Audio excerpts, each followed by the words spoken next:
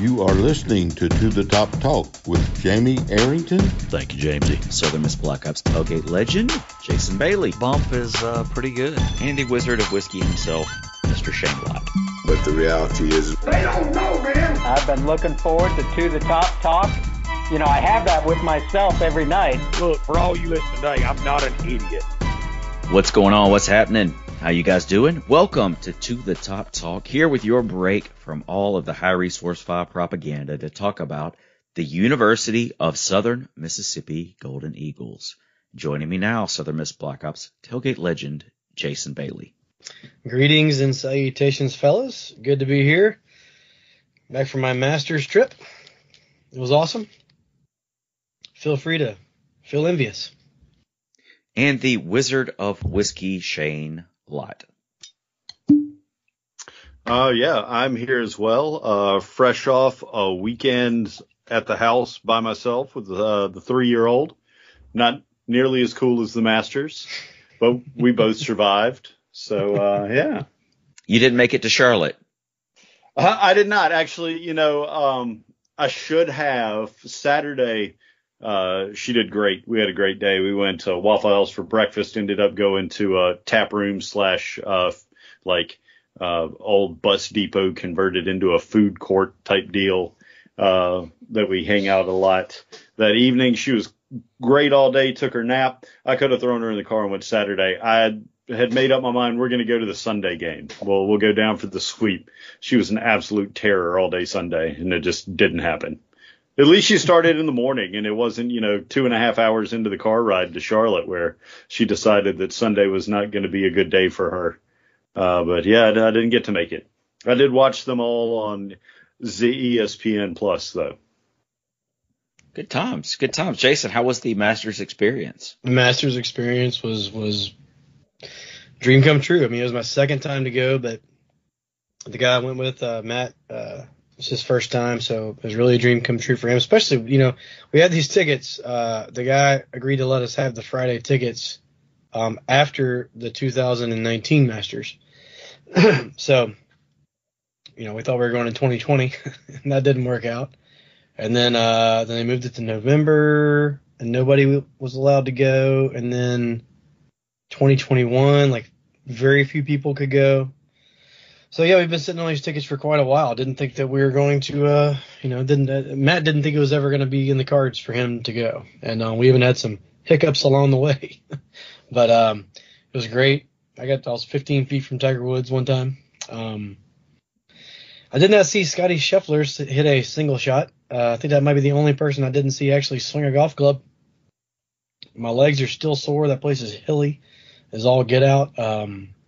Probably not the best place for Tiger. Of all courses, the Tiger can try to come back from a leg that might have needed amputation if you're anybody other than Tiger Woods, to come back and have to walk Augusta National. He might should have picked the Zurich or something where there's no hills at all.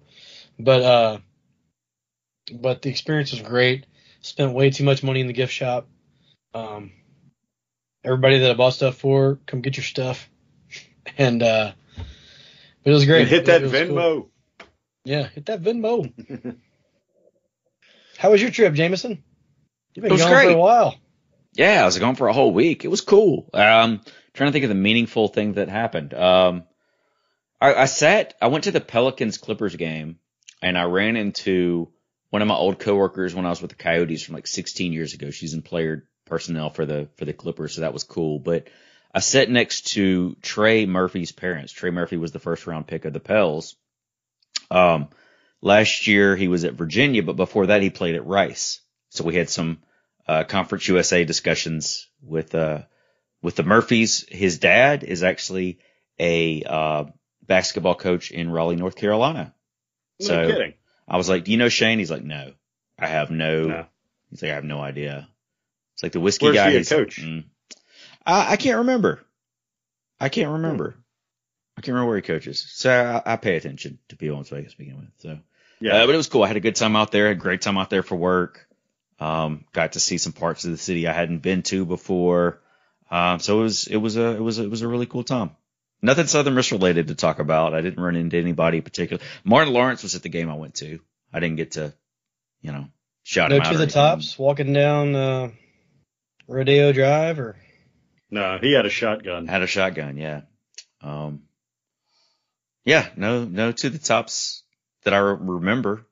So, anyways, great times. It was Melissa's birthday while you were out there. Yeah, happy birthday, Melissa. She had a really good did you get birthday. Did you get any Iowa references? No Iowa references. I sure got one of those at the Masters the other day. You know, I also got it to the top, which I'm gonna give her a shout out later on. But I also, the guy sitting next to the rope waiting on a drive to be hit. Guy kind of looks over, and I was wearing a Southern Miss pullover, but it just had the eagle head on it, the new eagle head. He goes, Iowa, huh? I said, no, man, Southern Miss. He goes, oh, that's right. He said, the Golden Eagles. So, anyway. And then he knows Favre and blah, blah, blah. That whole thing. But yeah, I thought we spent a pretty good chunk of money and research and all that, kind of getting rid of the whole Iowa thing. It's just not going away. No, it's just not going away. Very, very true. Mm-hmm. So, there was a point in time that there was an Iowa ATM in the student union, like before they built the new one. When it was, was it still called the student union? What's that building right across from the little chapel there by the football stadium? The Hub? The Hub, yeah, there you go, man. It's been a long time. And I guess now Thad Cochran? Exactly. But the old Hub, there used to be a ATM right in the middle when you walked into that place when it opened up a little bit, and it was straight up an Iowa logo. I was like, for real? This is how we're going to do things here? That sounds like something you'd find at the Lucky Rabbit. It may be there now. Oh, so I just got a text from Melissa while this is going on, and she is watching Antiques Roadshow, and there's a guy on there wearing a Southern Miss shirt, and it looks like it is the current logo. So, what's up, Roger? That would be funny if he showed up with like an old logo shirt, and they were like, this shirt is from the old Larry Eustace days. And Larry's Loonies. There was a lawsuit. Pre-Iowa lawsuit, Southern Miss shirt. Well, we had quite the week in baseball. Ran the gauntlet this week, came out unscathed. And the first game was actually while you guys were recording the show last week. Mm-hmm. Had to get me a sip there. So yeah, and so for those that listened to the show last week, and we had some pretty good response on the show last week. I was kind of surprised. We got it out late. Jamie's trying to edit this thing. 2 or 3 hours difference. Was it 3 hours difference or 2 hours difference, California? 2 hours. 2 from here, 3 from Shane. On Melissa's birthday, on vacation. Yeah. So thanks, buddy, for doing that, because Shane and I, just can't figure it out. I'm a team player. But so anyway, we beat Ole Miss, and we kind of updated it during the episode. So we beat Ole Miss, and the game was in Pearl. Nice night for baseball. It was a back and forth battle where Ole Miss was up 3-0 in the second inning. USM tied it up in the third, then scored 1 in the fourth, 1 in the fifth, and 1 in the seventh to go up 6. And then Ole Miss countered with bottom of the seventh to go up 7-6. We were not feeling good about it at that point. In the eighth inning, Southern Miss got 4 runs off of an RBI single from Sarge and a Danny Lynch no-doubter bomb to go up 10-7. Ramsey came in the sixth and is credited with the win. Landon Harper came in to get 1 out for the save. Southern Miss out-hit the Rebels 14-6, made fewer errors 3-1, struck out more batters 14-10, and scored more runs 10-7. A great night to be an Eagle. Yeah, did you get to catch that, Jamie? I kept up with it while it was going down. Because you couldn't watch it on TV, which makes perfect sense. You could pull up the I had the app pulled up, so I was keeping up with that and Twitter and everything else. But you listened to it from an early brunch. Yeah, right. Early brunch. I had a lot of avocados. But it was nice it's always nice to beat Ole Miss. It's always nice to beat. It seems like when we beat these teams in whatever sport, remember like the year we beat Alabama, they were like preseason number 3. Then we beat them. Then they only won like 3 games that year, and everybody's like, well, you beat them when they were down. I was like, well, maybe we're part of the reason, right? We beat State earlier this year. They can't beat anybody. We beat Ole Miss. They just got swept. So, I don't know. Maybe we got a little bit to do with it. Either way, it's nice to beat those guys. Nice to beat a ranked team. Kind of sucks that we need them to win some games now for the RPI's sake. But anyway, I had a big smile on my face, and that led over into the weekend, which we took on the Charlotte 49ers. The Friday night game was a close game. We won that one 2-1. We actually got out hit 8 hits to 2 and still got it done. Dustin Dickerson, he had a huge stolen base in the 6th inning that was probably the difference in the game. They caught the Charlotte third baseman napping over there, and Sarge knocked him in. Wilkes went yard earlier in the game. That's how we got the 2 runs that we needed. Tanner Hall just absolutely shoved it. He went 7 innings pitched, 7 hits, 1 run, 2 walks, and 9 Ks on 102 pitches. And Rogers and Harper came in and closed it out. and talking about that play that Dickerson made, so he let off the inning with a walk. Then Ewing walked, and that's when nobody was on third base. I think Dickerson just got to second and looked over there and took off, right? He ends up scoring. So that turned out to be the difference in the game. And I wanted to point out this too. Tanner Hall, started off as the midweek guy and has moved into that Friday role, and he's just dominating. His season stats so far, he has a 2.17 ERA, he's 5-0, 49 2/3 innings pitched, 12 earned runs, 6 walks, 68 strikeouts, and opponents are hitting .220 against him. Is that good? And that's being the Friday guy. And when he wasn't the Friday guy, he's pitching against, who did he threw against? Alabama, and then Tulane. So he's easier to face the other Friday guy or a really awesome team. He's got these stats, so it's super cool, and I'm sure glad we got him. To me, he kind of came out of nowhere. Last week, Jamie, we kind of picked who our MVP was so far and a surprise player and maybe something else, but he was my surprise player, and sure glad we got him. Sure, hope he keeps it up because we're going to need him down the stretch. Yeah, that's one of the things that separates us from a lot of the other teams is legitimate pitching depth. I mean, we've got 3 top flight weekend starters. Then you got Stewart's been starting midweek games for us, and he's no slouch. Mm-hmm. And who was it? Etheridge that was originally in the rotation for the weekend. So, I mean, you got him. You got a super deep, really solid bullpen, and Ramsey's done a fantastic job as a closer. I mean, our pitching staff is stout, and I would put them up against anybody but maybe Tennessee. Harper as well as Ramsey. Sometimes you don't even you have a choice. When it gets to a save situation, it's not just like he's the guy. It's like, let me just roll them, really just name out of a hat almost. Yep. Dalton Rogers is a guy that is kind of taking on that Ryan Ock role a little bit. I want to say he leads the team in appearances. So, and that's not even getting to, like Nico Matza, right? Who might be the next dominant arm that we have down there. And for goodness sake, people like Blake Wehunt having a hard time getting. Isaiah Rhodes has showed up. Everywhere you look, you just keep getting production all over the place, and they all have something in common. They strike a lot of people out and don't walk anybody. How great is it to take a young talent like Matza and to be able to not throw him into the fire right away and really develop him? Because, pitching's kind of weird. They're kind of like kickers. A lot of it's in their head. And you throw a kid that, is really good and has all the talent in the world in before he's ready, and you can destroy that confidence and really kind of mess up some unique talent. So to be able to let Oz, kind of work him slowly into things is really nice. No doubt. And you mentioned Etheridge. Etheridge actually came in the game too and looked really good, which we'll get into that in a minute. But game 2, we win that one 8-2.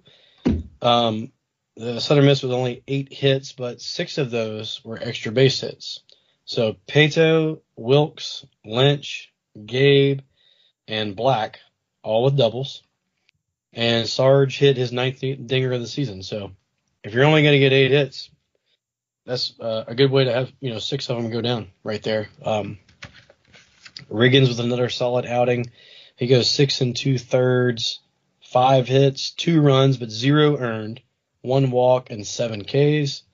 And we mentioned Etheridge a minute ago. Etheridge came in and he shut it down after that, which I thought was kind of weird, bringing in Etheridge right after Riggins, because he's like the same guy, right? Basically, they both throw 88 to 92. They both throw a ton of strikes. They're both righties, but it worked out great. So he came in and he pitched the final 2 1/3, and was nearly perfect. He gave up 1 hit. He walked nobody and struck out 3 in 2 1/3 to close out the game. So that was really cool. Eagles looked great, and it was on to game 3. And I'm just going to refer to this game as the replay game, because Southern Miss got the shaft on at least like 3 replays that I can remember. Waldrop started the game, had a nice day, 6 innings pitched, 1 hit, 3 runs, only 1 earned, 2 walks, and 7 Ks. Had a no-no for a while. It was a super tight zone all day long. Best, Rhodes, Harper, and Ramsey finished it off for a game that went to 13 innings on the day. McGillis hit the go-ahead home run in the 13th, and Ramsey shut the door to complete the sweep. But the play of the day, to me, goes to Carson Paetow, because after a replay that McGillis – you remember McGillis it was in the 12th inning, where McGillis did a glove flip. With the glove, yeah. It was called out. Game's over. We're celebrating. Sarge is pumping his fist. And then you see the same umpire that just rung him up throw his hands up in the air. And we're like, oh, my God, another replay. Because there had already been – what were the other replays? There was one where Dickerson was said to be off the bag at second base, originally called out. And that I swear to God, that happens at least half the time. If you make them stay on the base, there's going to be just ankle breaks and ACL tears all the way around. He wasn't within 2 feet of the base when he caught the ball, though. Again, it was the replays that I saw. You're probably right. None of the replays that I saw, when they slowed it down, it was like this mushy, blurry thing. And I'm like, he's probably off, but he was called out. And so I feel like if he was called safe, I'd say, well, you can't, overturn that either. But that was the first one. What was the second one? I can tell you about the third one. The third one sucked, yeah. So this glove flip. The second one was fair foul ball down the right field line that looked like it kicked up chalk dust when it hit the ground. You're right. And then they kept pointing to this spot that was about 2 inches from the wall. He was like, here's the spot here. And the guy runs down there. He goes, yeah, you're right. I'm going, well, the replay shows it very near the line. And, chalk may or may not have drawn. Either way, it wasn't that spot that they were pointing to. And that's the one, I think, is that the one that took like 10 minutes? It took quite a minute, yeah. It was none of them were short. Replay. Yeah, none of them were short at all. So, but so, and I mentioned the Paetow play, but after that replay of McGillis going to first base, and we thought we won the game and it was overturned, it was bases loaded and a batter hit an absolute seed in the right center, and I thought it was over. And here comes Paetow, just absolutely out of nowhere, Superman to save the day right there in the 12th inning. And that led to the McGillis home run, and then Ramsey shutting them down 1-2-3 in the bottom of the 13th. But it was crazy. I don't know what you guys feel about replay. I say, I think it's part of the game. If you can't figure out, and I also don't think this slow mo should come into it. If you want to do a replay, go and, you know what, guys, you can look at this 3 more times. If you look at it 3 more times in fast motion, you still can't tell, just stick with the call, right? Give it, 45 seconds, a minute max? Or have a set plan for the conference. It's not one school has replay, one school doesn't have replay. I mean, I don't even understand that, how some people can have replay and some people can't within the same conference. Yeah, that is nuts. Yeah, so and this is what I tweeted this out. Some people agree. I don't know if anybody disagreed, but I just said I'm against replay. But if it's going to be a thing, it's got to be regulated somehow. Everything from plays which can be reviewed to time allotted to the equipment being used. Because the play at first base, after they went and looked at it for the longest time, and they finally overturned it, not a single one of them showed the base. Yeah. So they're just kind of assuming. They're making an assumption. Unless they have some replay that I'm not privy to. They're making an assumption that the guy's foot, touched the bag before the ball touched the glove. And as far as that goes, I mean, heck, in super slow motion, the ball could be hidden by the glove and still not be caught, right? So it's just too many assumptions that go on there. And then, like you said, Shane, yeah, I mean, who can do it? Why don't we do it? We have cameras everywhere. Southern Miss just choose not to do it. I thought it was a conference rule for the longest time. Obviously, that's not the case. So none of it makes sense. I wish they just let the umpires if you're going to be bad, you're just bad. After the game, we talk about how bad the umpires were. In this case, they went to the replay, and we're still talking about how bad they were. So I'm not sure if that makes a difference. I don't know. I'm glad we came out with the win. I'm glad Carson came through. It seems like everybody comes through. We have a team that it took me a while to figure out if we had a good team or not. I was like, we got really good pitching. I'm not sure if we're great at hitters. Like, we don't have a Wallner. We don't have I don't know. We have a good defense. I wouldn't say we got like the best defense in the world. We're not it's not the fastest team we've ever had. No, it's you have all these things, but then it got me to thinking. Be careful. Yeah, no doubt. Well, think back to you remember the team that we had? We had the number 3 recruiting class in the country, right? And I don't even think we went to a regional that year.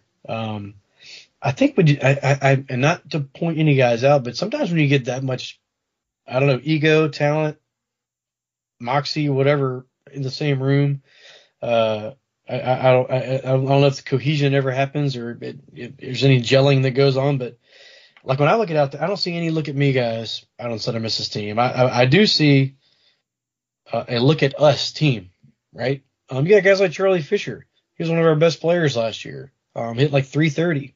Led the team in hitting for probably 3/4 of the year. He's not getting any ABs. We just keep reeling off these W's. We got Carson Paetow that's humbled at the fact that he led off in front of like when Gabe Montenegro was out for that game, and then when he came back, Carson's still hitting in the leadoff spot. And after the game, during the interviews, he's just bashfully talking about it because he's like, this is I'm just trying to do Gabe, he's our leadoff guy, and I'm just trying to do the best I can. And I just you throw words around like chemistry and culture and family. I mean, it really is something to it, right? It's kind of like what Coach Hall seems to be trying to build with the football team, and Coach Berry's done it. So, I mean, give it up to 40. He just tied Corky for the all-time lead, and he's a handful of games away from being the all-time leader. 10. He even got a little choked up when he was talking about that, when he was asked about, tying Corky. So, yeah, man, we have a program here at Southern Miss. It's not just a good team. It's not just a fluke year. It's a program that's going to be around for a while, and we're kind of seeing it, right in front of our eyes. So it's cool. Yeah, Corky and Scott are at 458 wins, and Hill Denson is at 468. So here in 3-ish weeks or so, Scott Berry could be the winningest all-time coach in Southern Miss history. Well deserved. Yeah, well deserved. Awesome. Yeah, absolutely. Southern Miss is now 23-8 on the season, 10-2 in Conference USA. Right now, our RPI sitting at 11. So, it's going to be tough to tread water given how our schedule plays out the rest of the year, but it is possible. As far as the polls go, D1 Baseball has the Golden Eagles at 11th this week. Perfect Games has Southern Miss at 11th. Baseball America has Southern Miss at 14th. The Coaches Poll has Southern Miss at 14th. The NCBWA, the National Collegiate Baseball Writers Association, has Southern Miss at 15. And then Collegiate Baseball, standing strong. Smoking crack. Southern Miss at 27 again. So, yeah, I don't know what's going on there. But Yeah, I'd hate to see what happened if we only won 2 of 3. Yeah, absolutely. I mean, Talking we beat a ranked team and then we swept a team that's close to being a top 100 RPI team too. So Well, I mean, it wasn't a. Our RPI is 11. Our strength of schedule is 20. Both of those numbers are lower than 27. Right. Yeah, right. Excellent point. And speaking of RPI, this is the games we have coming up this weekend versus FIU.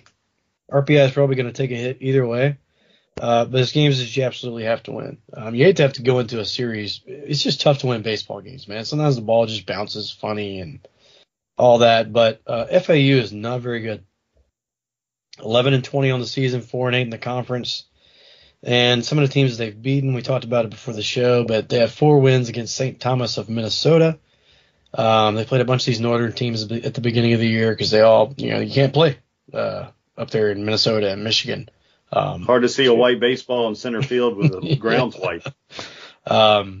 They did, even though they have a horrible record, they have beaten Seton Hall, which I don't know what they have in baseball, but Seton Hall is somebody that I've heard of them. They beat them twice, as a matter of fact. Then they lost a whole bunch of games. They got swept by UConn, got swept by Jacksonville. They beat Marshall 2 out of 3. So that's something. Louisiana Tech just handled them, and they got swept by Tech. They beat Old Dominion one game, 13-3. We all know what Old Dominion's got.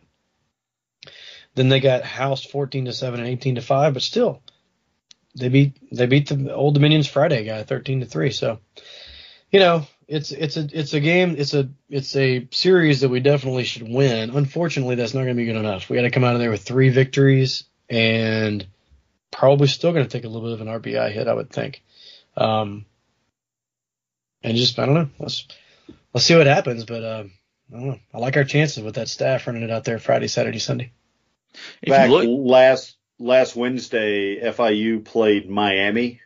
It was 9-0 Miami, and granted Miami's got a really good squad this year, and they're on fire right now. But it was 9-0 Miami after 2. They scored 8 in the second inning, and it was 15-0 after 4.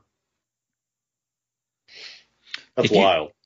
If you look back, it's amazing that we've had the consistency that we've had. So since we got swept by Dallas Baptist, the Golden Eagles are 13-2. So we've had let's see, we're currently on a 5-game winning streak. Before that last loss to Louisiana Tech, we had a 5-game winning streak. And then prior to the loss versus FAU, we had a 3-game winning streak. So I mean, we've been able to string some wins together. Hopefully we can keep that going for a bit now, but it is baseball. It's that's part of it. Our next game is going to be tomorrow night. That's Tuesday, April the 12th against Southeastern Louisiana. That game is at 6 p.m. at Pete Taylor Park.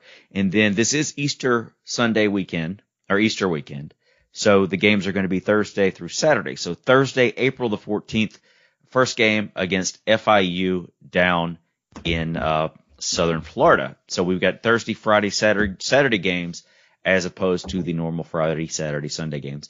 And then next Tuesday, we will take on the Tulane Green Wave, April the 19th, 6:30 p.m. down in New Orleans, Louisiana. This is going to be cutting into next week's show, but why not? Then we'll be back at Pete Taylor Park next Wednesday, 4:20, for all you folks out there in the Roost.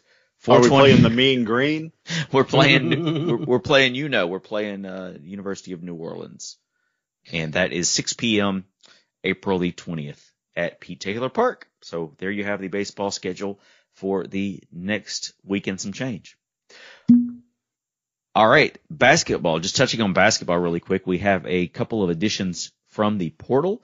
The first one is Austin Crawley, a 6'5", 195-pound guard from Ole Miss. He's originally from West Point, Mississippi. And then Neftali Alvarez, a 6'2", 165-pound guard from Mercer. Before that, he attended Fairfield. and he is originally from Cantano, Puerto Rico. So we're adding 2 guards to the mix here in Hattiesburg for basketball season for next year. All right, Shane, you ready? You ready to run the gauntlet here? Oh, yeah, let me stretch. Stretch your tongue muscle.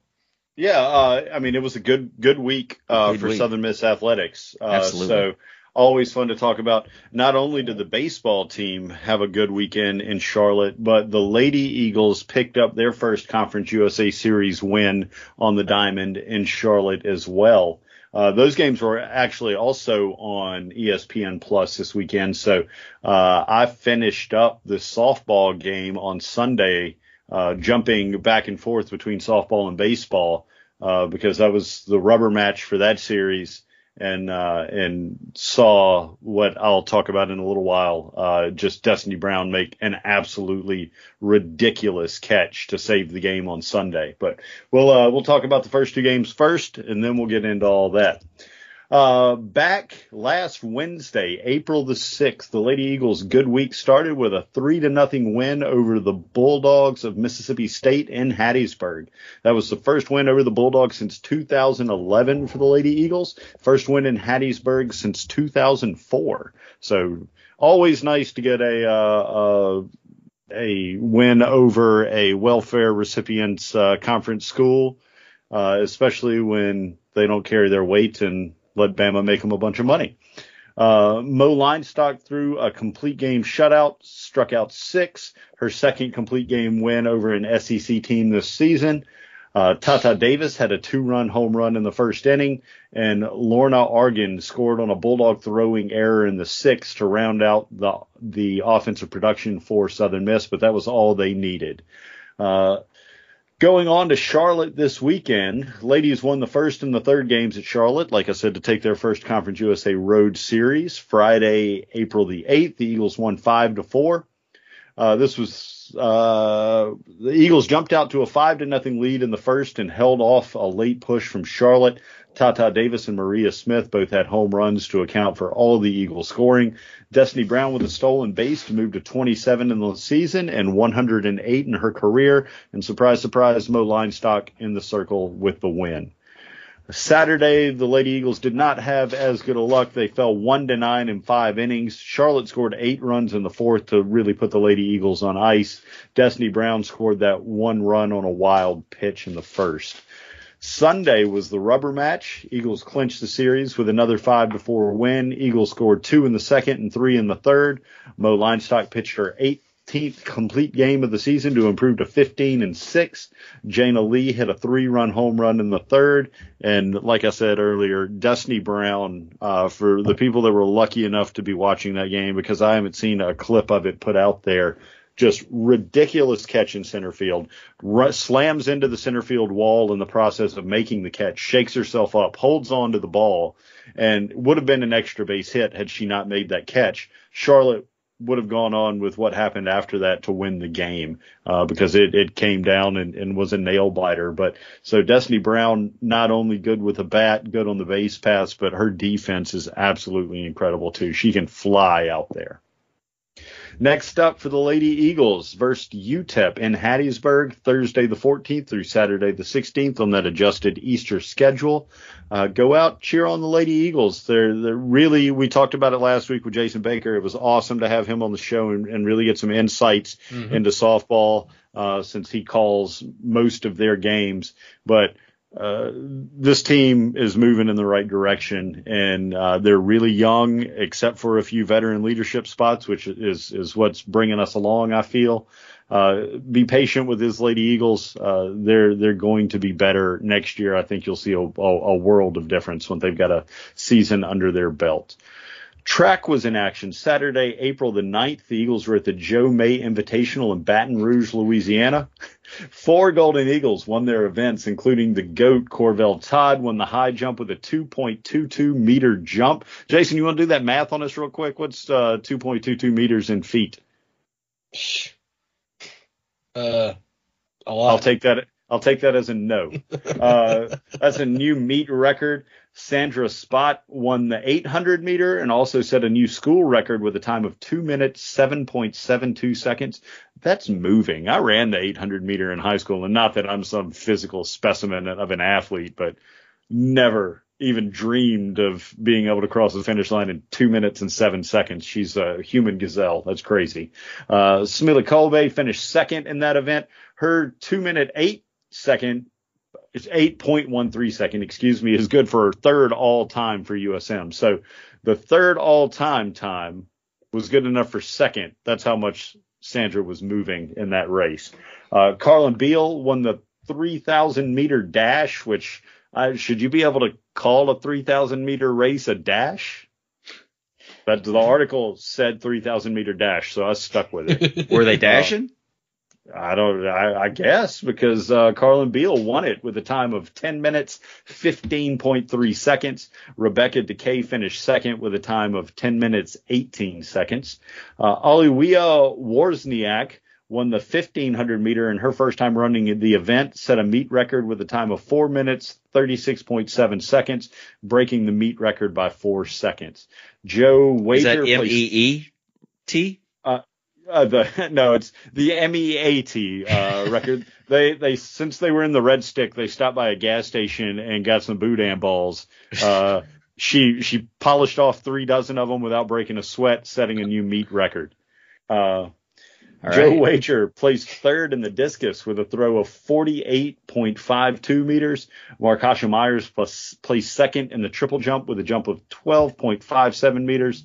And that rounded out podium action for the Eagles down in Baton Rouge. Read a little bit of the interview with the coach John there on Southern Miss's website to get this information. He was disappointed that the Eagles came out kind of flat after a really good performance at home in Hattiesburg last weekend. So he's hoping that now that he knows some things that they can work on, they'll get back to Hattiesburg, work on it, be at the War Eagle Invitational Friday the 15th, Saturday the 16th in Auburn, Alabama, and try to get some of that cleaned up. Beach volleyball was also in action. Beach volleyball has been on kind of a little hot streak here lately. That brutal gauntlet road trip that they did out to California where they played a bunch of top 15 teams seems to have battle hardened the Lady Eagles. They hosted the Southern Miss Beach Invitational 2. That's Friday the 8th and Saturday the 9th. On Friday the 8th, they got a win versus Louisiana Monroe 3-2. That was an 8:30 a.m. match on a windy day in the Berg. Chilly, windy, 8:30 a.m. Sounds like a great time to play some beach volleyball. I don't know about you guys, but Lady Eagles came out victorious. Fifth pair of Valeria Siakidu Papikayaku. I think I'm getting better at that. We'll see. And Kai Norman dropped the first set 24-26, bounced back 21-19, 15-9 to get the win. Second pair of Vanessa Hernikova and Kelly Garraway won 21-16, 21-15. And the first pair of Breely Favre and Alexandra Chudzik won 21-15, 21-16 to seal the win. Lady Eagles later on that afternoon got a 4-1 win versus Central Arkansas. Golden Eagles won the second through fifth pairs. Hernikova and Garraway won 21-11, 25-23. The third pair of Taylor Pierce, Olivia Hepworth, 21-14, 21-17. Fourth pair of Haley Fallon and Reagan Sandlin, 21-18. Dropped the middle set 14-21, came back 18-16 to get the win. And Siakidu and Norman in the fifth spot got a 21-18, 21-19 win. Lady Eagles kept that hot streak rolling on Saturday the 9th versus Spring Hill with a 4-1 win. The first pair of Favre Chudzik dropped the first set 19-21, bounced back 23-21, 15-13. Second pair Garraway Hernikova 21-15, dropped the middle set 20-22, bounced back 15-12. Pierce Hepworth dropped their first set 19-21 and then took the following two 21-10, 15-11. That was Hepworth's 42nd career victory. She is the Southern Miss all-time leader in individual set victories. The fifth pairing of Siakidu and Norman won versus Spring Hill 21-12, 21-15. Tulane halted the Golden Eagles momentum, losing 3-2. That was the second loss to Tulane, 3-2 this season. Previous was at the LSU Beach Bash a few weeks ago. Tulane is sitting at 21st in the AVCA polls, though, so not a bad squad. The first pair of Favre-Chudzik did win theirs, 21-18, 24-22, and the fourth pair of Sandlin-Falon won 28-26. Dropped 15-21 and then back to seal the victory with a 15-9. The exhibition pair of Kaylee Beck and Melanie Miller also won their matches, won 21-19, dropped 13-21, and bounced back with a 17-15 win. The final home matches for three seniors were Saturday. Breely Favre, Olivia Hepworth, and Melanie Miller are all done playing on the sand in Hattiesburg. Next up for the beach volleyball team at the Arizona Invitational, Friday the 15th and Saturday the 16th. Friday the 15th, they're at Arizona at 1 o'clock. Number 17 Arizona, at 1 o'clock. Then number 16 Long Beach State at 4. And then Saturday, they turn around and play Stephen F. Austin at noon and Cal State Bakerfield at 2. Men's tennis was supposed to be in action Sunday the 10th versus UNO, but that was postponed. Men's tennis, next up is the Conference USA Championships, Norfolk, Virginia, 4/22 through 4/24. So we've got a week off before they head up a little northeast of me to play in the Conference USA Championships. Men's tennis, after a few wins here recently, sit at 9-8 and 0-3 in Conference USA play. Women's tennis did get their Sunday matches in. Sunday the 10th got a 4-0 win at Alabama State. The doubles pairs of Suhana Das and Clara Tartavel, along with Ebru Zainab Yazgan and Alyssa Richter, both had 6-2 wins to secure the doubles point. In singles play, Monique Burton won 7-5, 6-0. Suhana Das won 6-3, 6-0. Clara Tartavel won 6-4, 6-love before Chad starts complaining. 6-love for the love of God. Yazgan and Medic were both up when the victory was secured and play was halted. Next up for the Lady Eagles, who currently sit at 13-3 and 2-1, is at UNO, University of New Orleans, Wednesday the 13th. Those are the final matches before the ladies play in the Conference USA Championships, Thursday the 21st through Sunday the 24th in Murfreesboro, Tennessee. Women's golf was in action, finished tied third out of 10 at the Jan Weaver Invitational at the Miller Golf Course in Murray, Kentucky, hosted by Murray State University.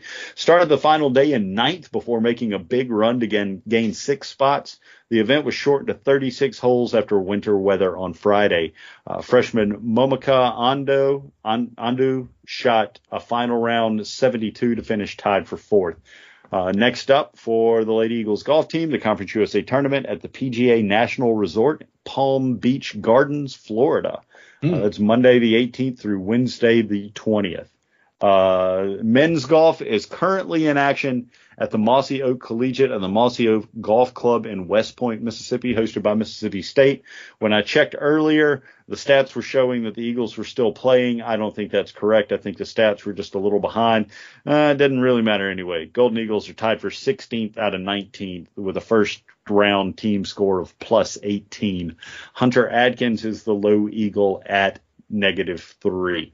The indoor volleyball team had some scrimmages against Jackson State, Millsaps, Mississippi College, South Alabama, and UAB this past weekend. Some of those they reported how they did. Some of them they did not. So we'll just say they had some scrimmages. And boys, that'll wrap it up for the week. All right. Shane, what's your favorite name? My favorite name to say? Because I have a favorite name that I like to hear you pronounce. I mean, Sia Kidu's, like, she's got three names. The last one is the one that really gives me trouble. Valeria Siakidu's easy enough. When they start getting into 5 syllables is where I have problems. Siakidu is definitely my favorite. Yeah. It's a nice name, man. Valeria Siakidu. The first 2 portions just roll off the tongue. It's a beautiful name. I wish I wasn't stupid and could pronounce the third one. I wonder if it's accurate or not. What's that? It sounds great. Sia Kudu. Valeria Sia. Valeria, I feel pretty solid about. Yeah, I'm 99% sure on the Valeria portion. The Sia Kudu, I'm like 95%. And depending on the day and what comes out of my bourbon-soaked tongue on the last part of her name, who knows? But yeah, I wish I wasn't stupid. She's got a beautiful name. I'm just dumb. You guys have any shout-outs? I'll give a couple shout-outs real quick. Number one, I want to give a shout-out to this new Twitter account, Southern Miss Stats and Info. It's awesome. I guess it just started like a few days ago or last week or something, but it puts out great stats. So go follow Southern Miss Stats and Info. It's cool. And I want to give a shout out to Brooke Graves. Well, I talked about it earlier, but at Augusta, we were standing, I forget what hole. We were waiting to walk through. Like, you know, when you see the people walking through on TV, there's a guy holding a rope right there, and before people hit their tee shot or after the people that hit their tee shot are walking by, before the next group arrives, you can walk across, right? Get to a different spot on the course. And I was just standing there, and there's a lady and her son talking to one of the workers. And she was asking him how to get somewhere, and he's explaining, like, you get this way, and giving her directions. And then we're still kind of waiting on the ropes to drop, and so he's just making small talk. He says, "Where are you from?" And she says, "Hattiesburg." She goes, "Well, I live in Petal." I was like, "Hey." So I kind of started waving at her, and she looks over and I said, "To the top." She goes, "To the top. I work at USM." So it was a cool moment, and so I wanted to give her a shout out. And also the last shout out, I wanted to say that our To the Top Talk tour, second annual golf tournament's coming up at the end of this month. We have pretty much whittled it down to the actual participants that are going to be here. We have some cool items that are going to be auctioned off, some cool items that are going to be available to win for close to the hole and long drive and all that. And the pairings should be coming out soon. So stay tuned. Cool. Shane, what about you? I'm going to repeat my same random, weird, veiled shout out that I had last week and say what's up to a friend of the show, Duck Butter. I'm just going to let you boys think of that what you will. Duck Butter almost outed himself on Twitter earlier. I will say that. So if you do some investigating, you may be able to figure out who Duck Butter is. It's a great name. It is a great name. I like it. Rolls off the tongue like duck butter. Butter. Okay. All right. Do you want to talk about what you got going on in the world of whiskey? Yeah. Yeah. I had 3 kind of special bottles tonight to, it was a good week in Golden Eagle Athletics. We'll celebrate it with some Golden Eagle, or some good whiskey, not some Golden Eagle whiskey. I wouldn't imagine that Golden Eagle whiskey would taste very good. It's got real bits of Golden Eagle in it, so you know it's real. But went with the first 3 releases from the Wild Turkey Masters Keep series this evening. It's a special release that Wild Turkey puts out once a year. It's usually advanced aged whiskey, something that master distiller Eddie Russell thinks is special and is worth highlighting. So the first release in that series, it was back in 2014 or 2015 when this one came out, is a 17-year-old Wild Turkey. Some of the Wild Turkey that gets up there in age starts to lose proof. I could go into a whole TED talk about this, but they had to bump up their barrel entry proof a couple of times in the early 2000s because they were having issues. Their flagship product is a 101 proof Wild Turkey. So if your whiskey over age is falling into like this 17 years is 86.8 proof. Well, that's not going to cut it for Wild Turkey 101. So they had to kind of try to figure out why they were losing proof and bumped up a couple of times to their current barrel entry proof of 115 that took place back in like 2004 to try to solve that issue. And then next one in the release, was Wild Turkey Decades. It's a blend of whiskeys in between 10 and 20 years old. And then the final one that I'm drinking tonight, there's been 6 releases in this series. So next week I may drink the other 3. We'll see how the week goes. But Wild Turkey Revival is Wild Turkey bourbon whiskey finished in Oloroso sherry casks. It's really good. It's a little desserty bourbon. That sherry barrel brings out some of those sweet sherry aspects. Blends it with the whiskey. So really tasty stuff. But those Oloroso sherry casks are pretty sought after for whiskey finishing for what they do to it. So 3 special turkey pours that I'm pretty fond of. Sherry ass. Yeah. I will give my shout out to you guys for holding on the fort last week, putting out an incredible show with Jason Baker.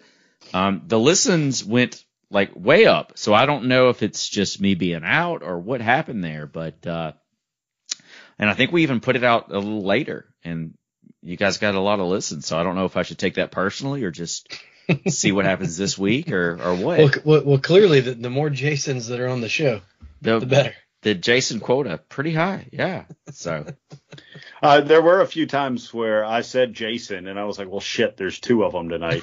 That's not going to work. Let me get a little bit more specific on who I'm talking to. But man, he was fantastic. Just the insight that guy has, and just a front row seat to everything, really. And he's just good. You know, I can't believe he would want to come on our show after he's like in the professional world all the time, and then he's like, "What the hell are we doing here?" But he was awesome.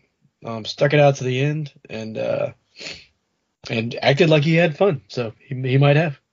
Yeah, no, we should probably do a better job of having Baker just roll around every once in a while to give us the updates and things that he knows about, because he's always fun to talk to. I wonder, because like with these ESPN broadcasts, I mean, he probably goes to like production meetings, and we just get on before, and Shane and I are just like whiskeying it up. We're like, "What do you got? What do you got? All right, let's roll." It's got to be a little less professional than what he's used to. Yeah, no kidding. It's even a little worse than that, because it was like, who's running this thing tonight? Jamie's out of town. Are you doing it? Oh, yeah. We got ready to go. And Shane was like, well, let's start. And I said, all right. I wouldn't. Nothing. I mean, like, I wouldn't put us down that bad. Like, the tier is like, okay, is Jason Baker, ESPN Plus, then us, then Western Kentucky's Facebook broadcast. That's like the tiers, the downward slant of broadcasting professionalism. So, yeah, I mean, look, we're just some bloggers trying to make nothing, because we do this for free, basically. Fanboy journalism. Yeah, we're just a few bloggers out here trying to spread the good word of Golden Eagleness. Maybe drop a story here every so often.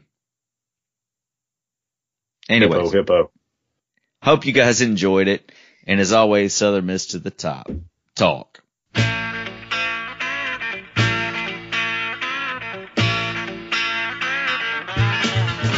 I could play for Alabama, USC, or Notre Dame.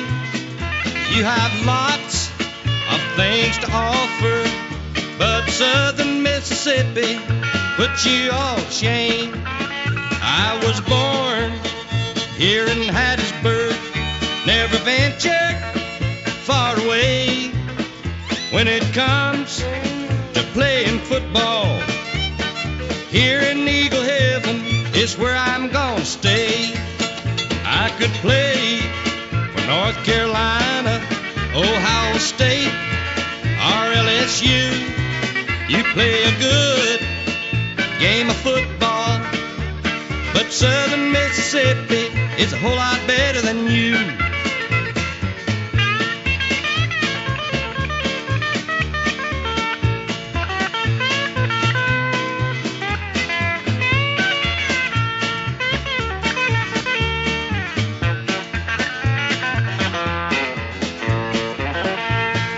When the football season is over and done, the fans here in Hattiesburg will be proud of what we've done. I could play for the Georgia Bulldogs, Florida State or Tennessee, but I chose Southern Mississippi. And right here at home is where I'll always be. I could play for Alabama, USC, or Notre Dame. You have lots of things to offer, but Southern Mississippi put you all to shame. I could play for North Carolina, Ohio State, or LSU. You play a good game of football, but Southern Mississippi is a whole lot better than you.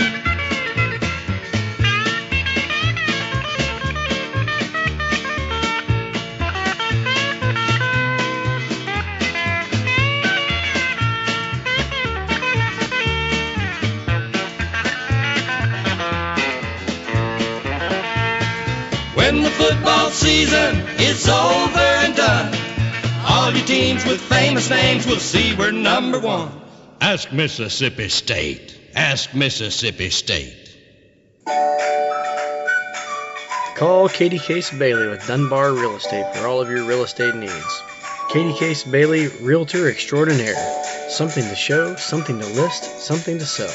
Call today at 601-408-9980.